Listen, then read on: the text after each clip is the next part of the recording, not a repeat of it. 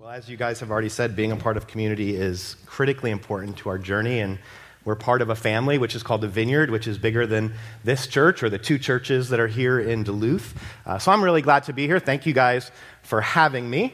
There's a restaurant in my town called the Flying Pig. I'm trying to think of who that reminds me of. I was most recently on a plane, so maybe it's me. But I am visiting this great northern community from the state of Ohio. On Saturday, when I told the Uber driver who took me to the airport that I was headed to Duluth, Minnesota, he just shivered. He didn't say anything, he just went, "Ooh." And I thought to myself, he's probably right.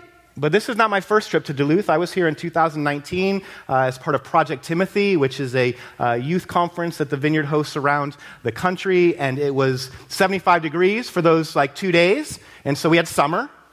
That was great. Thank you for that. But let me just say this. I would also, if we do get to connect, don't apologize for how cold it is. It would be like if you visited me in Ohio and I said, "I'm sorry that there's so much corn." Right? This is your world. This is where you live. You choose this. Be proud of it. Enjoy. I thought I dressed appropriately. I pulled up this morning, jacket, scarf, hat, gloves, long pants. And I said to somebody, I think I'm dressed for the weather. She said, "Do you have on a base layer?" And I said, I don't. She said, "Typically fleece-lined leggings."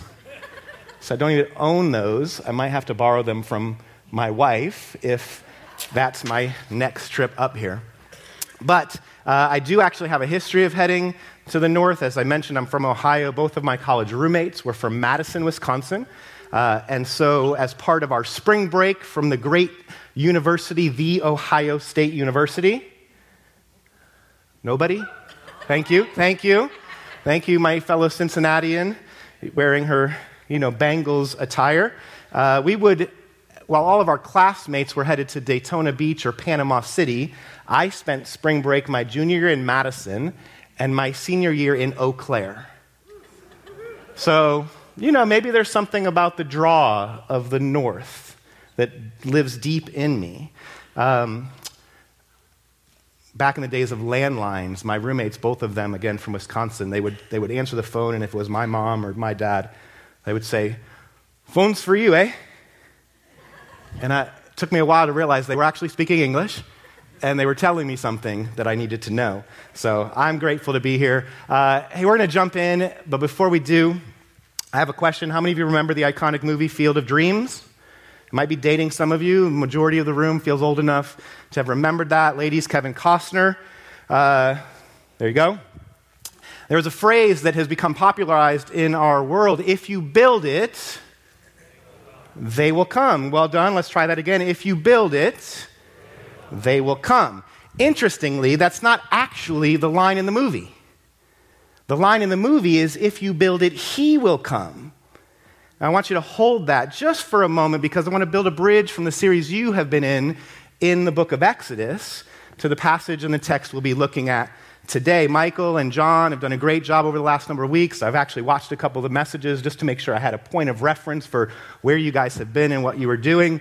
But Exodus 25 says this: "Let them construct for me a sanctuary, that I may dwell among them, according to all that I'm going to show you as the pattern of the tabernacle and the pattern of all of its furniture, just so you shall construct it." Now again, hold that phrase, if you build it, he will come.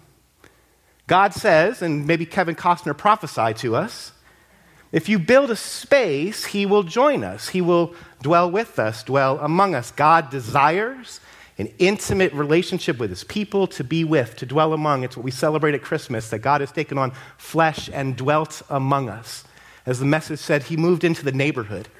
He's become close to us. It's his intent from Genesis through Exodus that you've examined the last number of weeks and beyond earlier in the fall, through the New Testament to the culmination of Revelation, we see constantly God's desire to be with his people.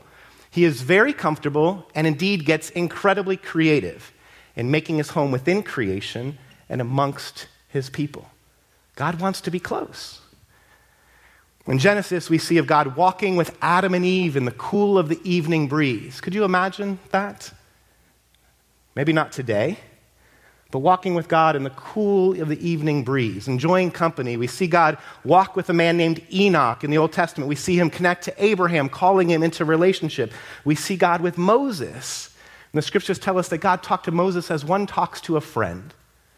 Now think about that. Think about the last conversation.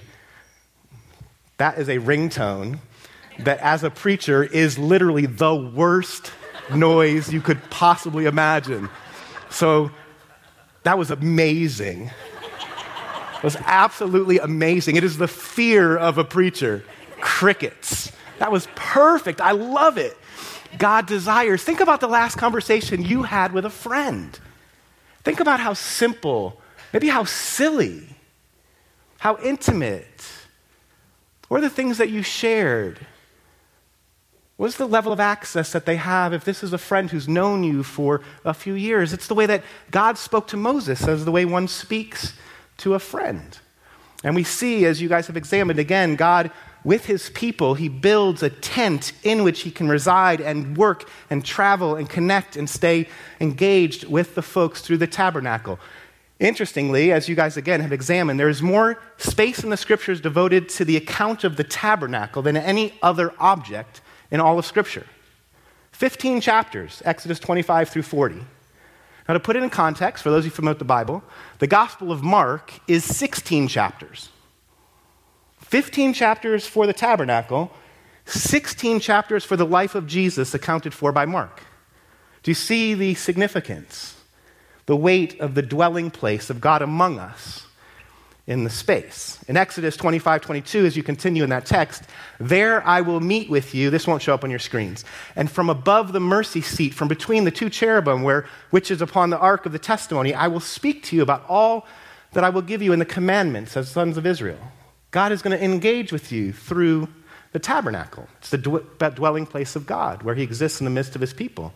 And yet, like most of the objects in the Old Testament, it is also so much more than that. So much more than that. It's a pointer, it's a foreshadow. The New Testament makes reference of the tabernacle, specifically in the book of Hebrews, which in and of itself cannot be understood without connection to Exodus. We find this in Hebrews 9, which will show up on your screens.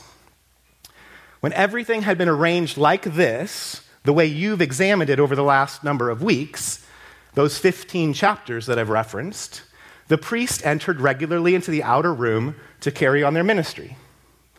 But only the high priest entered the inner room, and that only once a year, and never without blood, which he offered for himself and for the sins of the people that had committed in ignorance. The Old Testament, and for that matter, the whole sacrificial system, which is expressed through the worship, the ritual worship of the tabernacle, uses this fundamental distinction between clean and unclean, which I'm not sure if you've explored at all in your own life, of kind of thinking through how these contrasts show up in the scriptures. But the comparison of our sin to filth, the comparison of the sin as wretched, as terrible, as disgusting or unholy, that's summed up in this kind of language of unclean.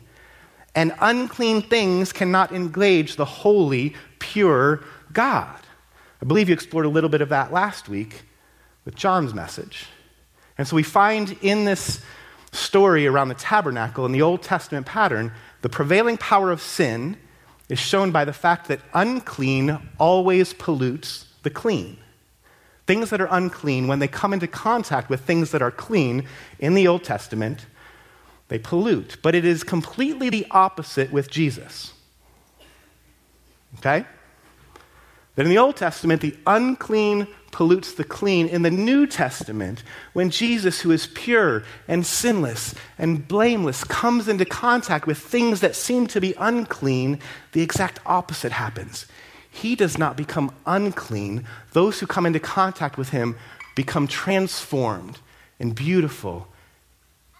The lepers of the Old Testament, if they ever came into contact with you, you would have to then go into a time of ritual ceremonial cleaning. But we see in the New Testament, Jesus touches a leper, and the leper is healed and made clean acceptable to God and to the community. The power that we see in the story of Jesus is he makes the unclean clean, and in so doing makes you and I acceptable to God. Amen? Oh, you're going to have to do better than that. You did better on the field of dreams. If you build it, oh, we're going to have to amp up again, guys. We're going to have to do that. What's great is we literally have some of this imagery sitting before us. This baptismal that we will celebrate shortly, and in the second service as well, is a picture of what Jesus is able to do.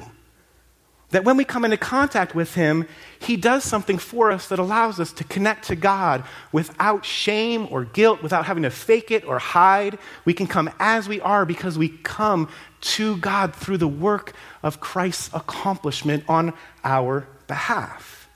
So the Old Testament format says this: only one of you, only once a year, and only through the blood of goats and lambs.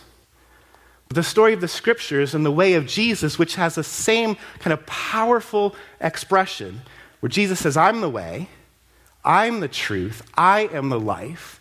No one comes to the Father except through me.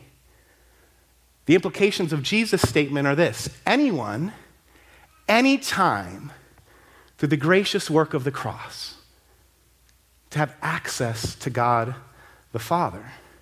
A fellow Minnesotan, who I would imagine maybe there's differing opinions about in the room, John Piper, says the Old Testament tabernacle and the priests were sacrifices as shadows.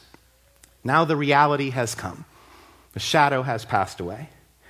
The reality has come. Jesus is the real thing. I was just watching this beautiful interaction in the lobby. This young boy, blonde head, 3 years old, standing before the half wall before you go down to the kids' wing, and he's watching his shadow. And he gave his shadow a couple of high fives. And then some of you would walk in the door and you'd block the shadow and he'd try to figure out what happened to it. There is a shadow of this young man, and there is the reality of this young man. Parents, you know the difference, don't you? His parents certainly would know the difference. There is a shadow, which is the former thing, the way of the Old Testament, the tabernacle. Jesus, the reality, is doing a new thing. It's the longest introduction ever. Let's pray. Jesus, do a new thing today.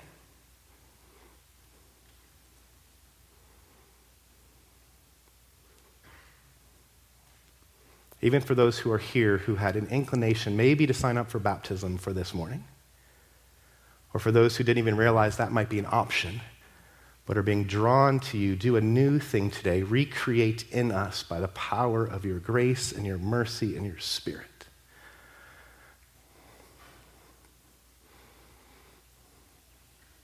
Show us what is real about ourselves by understanding what is real about you. Cause me to speak as I should, I pray. And all of God's children say, yes. It was better. Still not great. You'll realize if you come to my church, I've had to coach our church as well to get responsiveness. But I need it. It helps. Matthew 9, you'll see on your screen, says this: Then John's disciples came to him and asked, how is it that we and the Pharisees fast often, but your disciples do not fast? Jesus answered, how can the guests of the bridegroom mourn while he is with them? The time will come when the bridegroom will be taken from them, and they will fast. No one sews a patch of unshrunk cloth on an old garment, for the patch will pull away from the garment, making the tear worse. Neither do people pour new wine into old wineskins. If they do, the skins will burst. The wine will run out, and the wineskins will be ruined. No, they pour new wine into new wineskins, and both are preserved. John the Baptist, after identifying Jesus on the horizon, he says, this is the Lamb of God who takes away the sins of the world, and he baptizes him in the Jordan River. And later, he finds himself in prison. Now, he had publicly called out one of the rulers, the governors of the area, for the way he was living his life. He had taken his brother's son as his own. It was a level of corruption in the kind of community, and John the Baptist calls this out as evil. And so he ends up in prison. Now, in prison, he has his disciples, and apparently they would come back and forth and tell John the accounts of what Jesus was doing. John, who had said, "This man is the one we've waited for, the one we've hoped for. This Jesus is the one." And now John's in prison. He's trying to actually understand, is this worth giving up my life for? Is this actually the real deal? At very least, the reports seem to be confusing, if not troubling. We know from the scriptures that John himself had lived sort of a restrictive lifestyle. He'd given up on fine wine and good food and rich clothing or good clothing. He was sort of known as this ascetic who lived a very austere existence. Jesus is living a little bit differently. He's gathering with sinners, he's feasting, he's drinking, he's socializing with folks who are both in and outside of the faith communities of the Jewish people, and it seems to be concerning because he's not following the expectations of religious leaders or even of the culture, often offending people's senses. Eventually, John sends his disciples, we see later in Matthew 11, and says, what's actually going on here? We find in this text that John's disciples are there, and Jesus responds and he says, listen, there's a time for everything. There is a time for mourning, and that's going to come, or for fasting, and that'll come because fasting and mourning were connected in Jewish traditions. The wedding celebration that Jesus is acknowledging, this is not the time to deny yourself. How many of you have been to a wedding recently? Is that participation thing we were talking about? I was at a wedding Friday night, catching an early morning flight. I was very aware of how much celebration would I enjoy. But weddings are celebrations. I am committed. I don't know how you guys feel about dancing.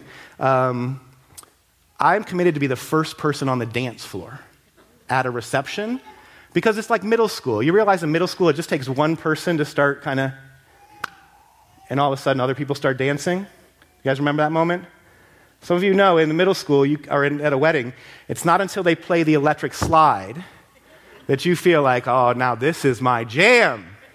And you can get out and you can participate because your awkwardness is swallowed up by the awkwardness of everybody else.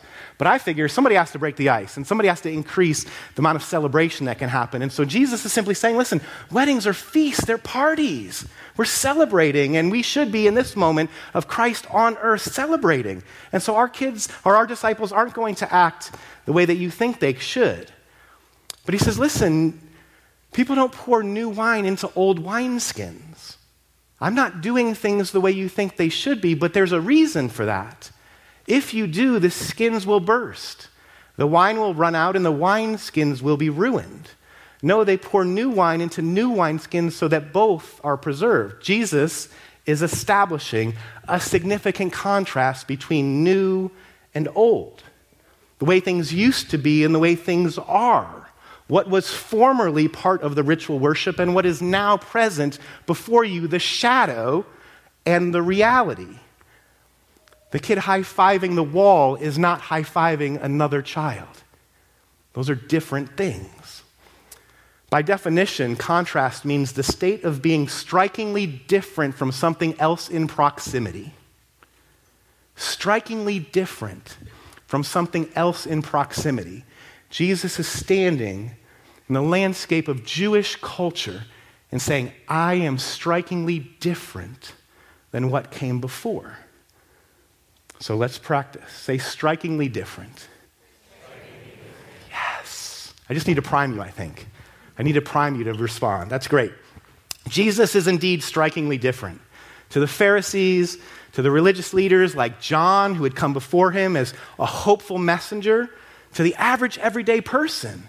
People didn't quite know what to do with Jesus. He is strikingly different from their expectations. Here's a question that you should begin thinking about. Is he strikingly different than yours? Is he also strikingly different than ours? Does he do things that confound us? Does God ever confuse you? Then don't distance yourself too far from the text. Jesus is strikingly different. The Bible again uses this literary tool, contrast, to identify the significance of the newness of God. Light and dark. If If you're familiar with the scriptures, you'll find in the first chapter of John, the gospel, it says that light came into the darkness. That's a contrasting reality. When the lights get flipped on and the darkness goes away, two things are not the same anymore. Life and death is a way in which God speaks about what he's doing in the world. He's bringing new life into things that have died. We see that even in the demonstrations of the miraculous, of resurrection. Jesus has power over life and death. And in this case, we hear this contrast, new and old. You'll see on your screens, new wine requires new wineskins. New wine requires new wineskins. Or maybe put differently for us, new content requires new context. The new things that God is doing in the world require new ways and new spaces for them to be experienced. Old ways don't serve new works. Again, there's these ways of thinking about the new and the old and what God is up to and what he's presently doing, even in our own lives. Now, if you're not familiar with this ancient practice, and maybe some of you are, it might be difficult to understand, but in Jesus' time, people used animal skins and animal bladders to store liquids. And fermented liquids, like wine, expand as they mature. And so there needed to be a way to hold these that was flexible enough to expand with the liquid as the liquid fermented and grew and bubbled and did all the things. So new wineskins would be used, and they would be flexible enough to expand. But once they've expanded, now they've reached, like when you haven't washed your jeans for like 3 weeks? They're still the same pair of jeans, but they now have just gone a little bit too expanded. Well, what do you do with those? You wash them, and they draw back a little bit to their normal shape, and maybe are a little bit too tight, if we're honest. Is that an experience any of you have? Right? I don't know the last time I've washed these jeans. I just keep growing during the winter, so they seem to fit as I expand. Maybe I'm fermenting. But if you would then pour new wine into old wineskins that had been stretched, maybe dried out and became brittle, as that new wine would expand, then the seams would burst and things would spill. The container and its contents ruined. Jesus is saying what is happening requires a new way of thinking. It requires some flexibility, some elasticity. The thing that God is doing isn't rigid in the way of the old form. It's actually something new. Now, I felt like as I was praying this morning, one of the ways I want some of you to be thinking, are you rigid? Are you a rigid person? If you're a rigid person, I think God actually has something for you. Don't tap the person next to you and tell them, hey, listen up. Is there rigidity in the way that you think about relationships or your time or your schedule, your expectations of others? Some of us know that if we're not out the door by a certain time, there might actually be hell to pay because we've got to be there and do do you know anybody like that? Are you like that? Is there a rigidity to your life with God even?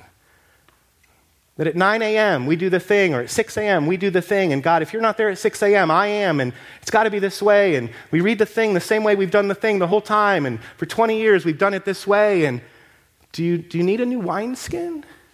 Do you maybe need a little flexibility in your life with God? Some of you are probably uncomfortable with the thought that maybe the disciplined nature of your life with God has turned into a bit of a routine that might need to be flexed a little bit. Or maybe you're even more present to the fact that what I've done previously isn't working now. That what got me here isn't going to get me there. That God might be doing a new thing in you that might require some flexibility. He might be wanting to pour new wine into new wineskins, even among us today. He's strikingly different, doing a new thing. If John or anyone else tried to make sense of what Jesus was doing through the lens of the old expectations, they would at best misunderstand it and at worst miss it completely.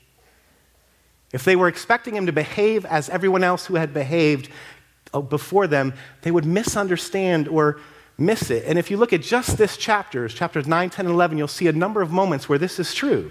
Jesus forgives sins. And he's accused of blaspheming. Jesus forgives sins, the thing that each of us desperately needs to experience from God.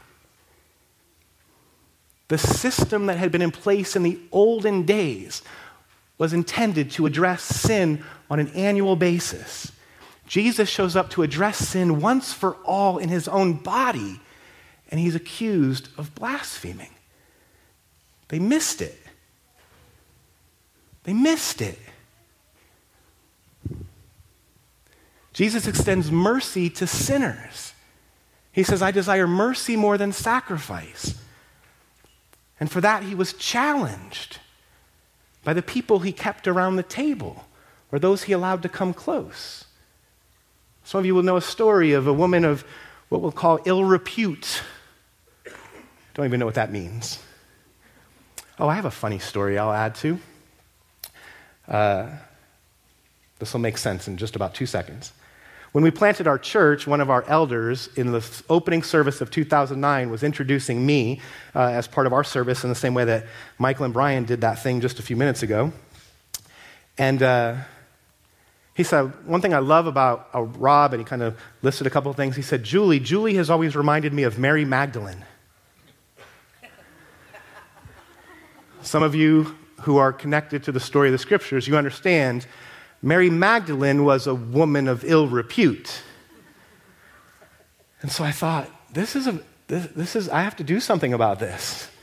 I think you've just insulted my wife, but I don't think that was your intent. And so as the room kind of did what you guys did, he was like, no, she's like a person of deep devotion after having encountered God and having her life changed. I was like, okay, good, because the whole ill repute, prostitution, demonization thing is a little bit, we got to figure that part out. And he had the same moment I think Michael and Brian had where he was flushed and I was trying to just continue to, so what did you mean by that? Just kind of stay there a little longer, make his awkwardness as awkward as humanly possible for him. Jesus critiqued the religious system that had brought bondage rather than freedom. It had put weight and pressure on people in a way it was never intended to, for which his very life was threatened. He said, I'm going to come to bring freedom. And people say, oh, we should kill you for that. The religious leaders missed it or they misunderstood. He demonstrated authority over life and death, both temporally in body and eternally as he talked about salvation. And for that he was mocked.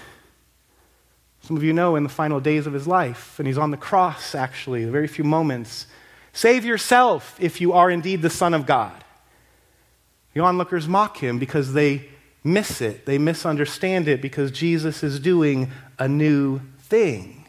Because new wine requires new wineskins. He demonstrated power to heal the sick and to deliver the demonized, for which he was accused of being the devil.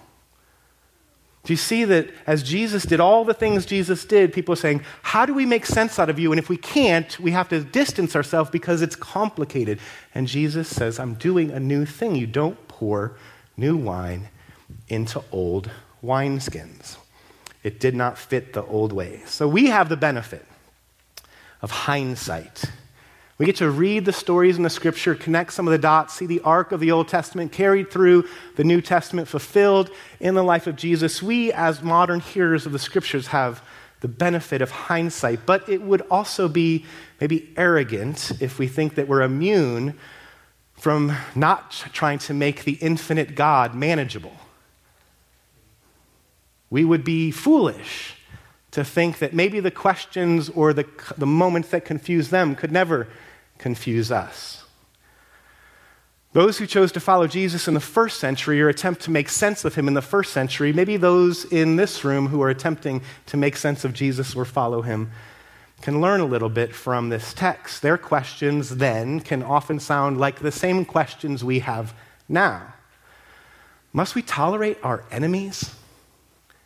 No. No, it's more than that. You must love your enemies. Well, can't we just tolerate them? Is that an option? Because they're my enemy. They've harmed me. They've hurt me. They've done something. No, love your enemies. Is that teaching of Jesus's that anyone gets confused or struggled with? I know for me, coming through the last number of years, there have been relationships that were exposed to the difficulties of COVID or politics or racial tensions, and all of a sudden you're realizing we're actually having confrontations that I didn't know were there, and relationships changed, and all of a sudden different friends were now adversaries, and it was confusing, because we're also in the same church, and I'm going, I think we're just really supposed to love each other in a way that seemed hard, and maybe some of you have had similar experiences with family members or friends where it's just been hard. How many times do I have to forgive those who hurt me? Do I have to forgive them again? Yes, every time. Every time. These are powerful teachings. Why doesn't God act how I want, when I want? God, I prayed all the prayers. Put the quarter in, I turned the slot, and the gumball didn't come out. And we can get mad at the gumball machine.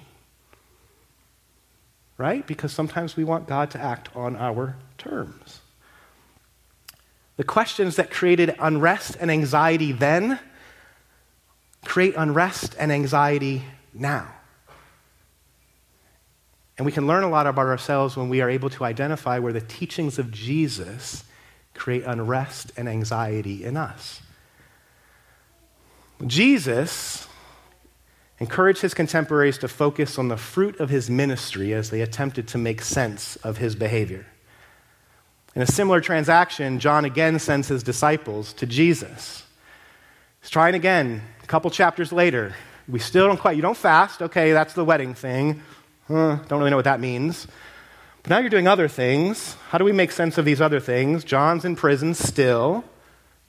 John's going, help, this is different than I expected. Go back and ask him again. Are you the one? And John sends his disciples to Jesus to say, are you the one or should we expect another?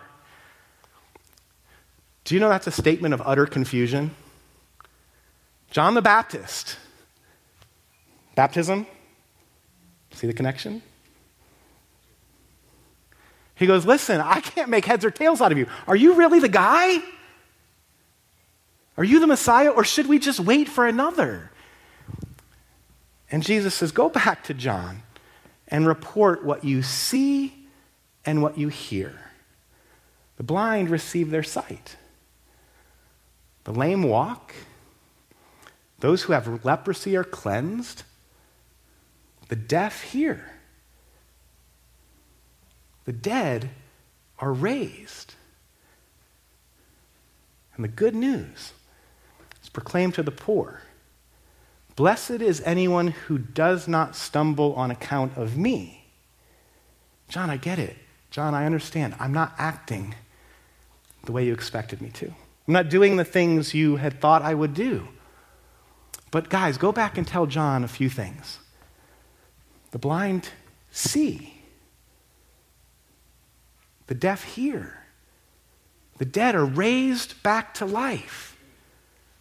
The good news is preached to the poor, and they are drawn into the story of God, not pushed off to the side. Jesus says, listen, if you can't make sense of the fast or the feast or the thing I'm doing in the temple or this teaching, look at the fruit. The fruit gives evidence to God's new thing among us. And then he continues in his correction. He says, listen, watch out for false prophets. They come to you in sheep's clothing, but are inwardly as ferocious as wolves. By their fruit, you'll recognize them. Do people pick grapes from thorn bushes or figs from thistles? In case you don't know, the answer is no. I've learned that through some gardening recently. Likewise, every good tree bears fruit, and bad trees bear bad fruit. Looking at the fruit helps us recognize followers of Jesus, what he's doing and what God is doing in us. Even when people come from broadly wild theological frameworks or cultural backgrounds or with different preferences or priorities, Otherwise, we, like the people of Jesus' day, will be tempted to use the wrong standards to figure out what God is up to in our lives or in the lives of others. Jesus is saying, look at what's happening. And what's interesting, if you connect the contrasting language, the blind see, the deaf hear, the dead are raised to life. Jesus says, listen, what was broken is fixed. Or maybe this is for us as we think about kind of preparing our hearts for ministry in a little bit, and even for some, maybe related to prepping a potential spontaneous baptism if you would want to respond this morning, because the unsaved get saved. Those who are far from God are drawn close to God. Those who are on the outside are welcomed in. Those who are orphans are adopted. Anyone on any day through the blood of Jesus. That's the beauty of the gospel. Paul offers us another factor to think through. The fruit of the Spirit is love. It's joy. It's peace, patience, kindness, goodness, faithfulness, gentleness, self-control. Against such things there is no law. So for those who might be governed by anxiety or worry, God says the fruit of his kingdom reign in your life is peace. So if worry is your norm, the evidence of God's work in your life would be the experience of peace.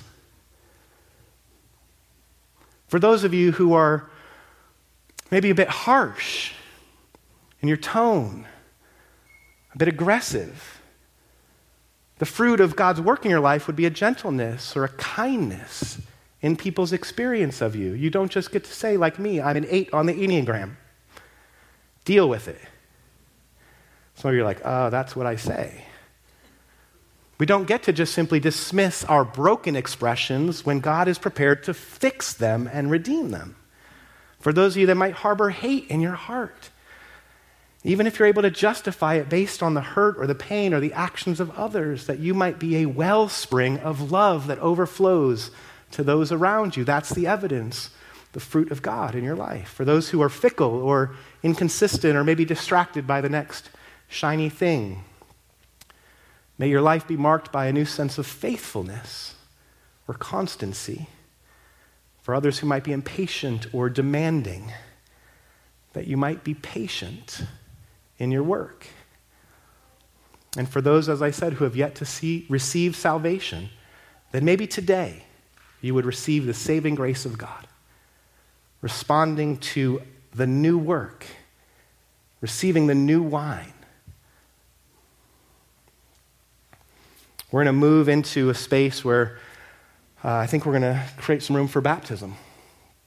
And I know that there are no sign-ups for this first morning. There are some for the 11 o'clock service. Is that correct, Michael?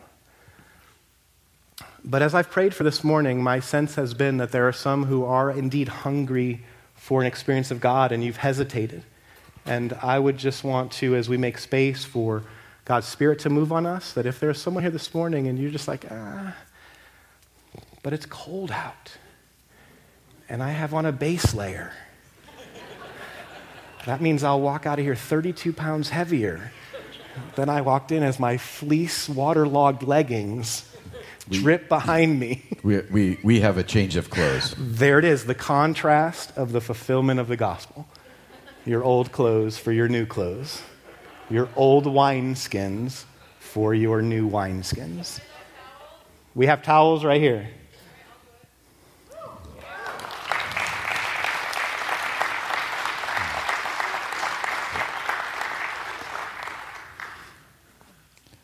Come right over here, and John and Steph will get you set up. It's awesome.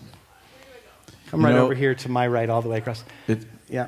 It's really fun because as we've been praying for this weekend, it's true that we didn't have anybody signed up for this service. And we thought about, well, let's just pretend that the Tub's here for the next service. And what we've learned over the years is God always has a plan that maybe we know about and maybe we don't. Maybe we're willing to participate, maybe we're not. I have a feeling that there might be a couple more of us who God's inviting to like take the next step of following him in baptism. And so, go ahead, Rob, continue. Come, Holy Spirit. Come, Holy Spirit. A couple people from the worship team will make their way up. But as I prayed this morning for this room, for this service specifically, I would agree with Michael. I think there's probably 2 or 3 more in the room who are compelled. You're sensing the Lord say, today. If you're anything like I was at that point, you're grabbing onto your chair right now going, don't get up, don't get up. But that's okay. Yeah. We're going to worship for a little bit, and you are free to come up and talk to John and Steph, and they will get you set up if that's you. Yeah. Just pay attention to what God is doing. He's doing some things.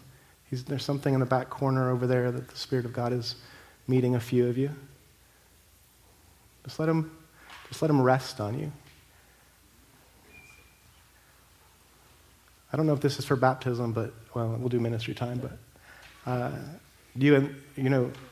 young lady with the dark hair, the Lord is just saying to you, you are my daughter. I love you.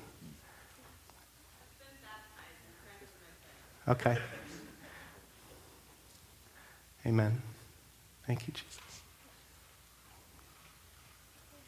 Come, Holy Spirit. Let's worship a little bit. You want folks to stand? Yeah, why don't you guys stand up? The worship team is going to lead us in worship for a couple songs. We'll do a baptism, and then we'll do some ministry time and pray for one another. So these guys are going to lead us in worship, and take it away. Rock and roll.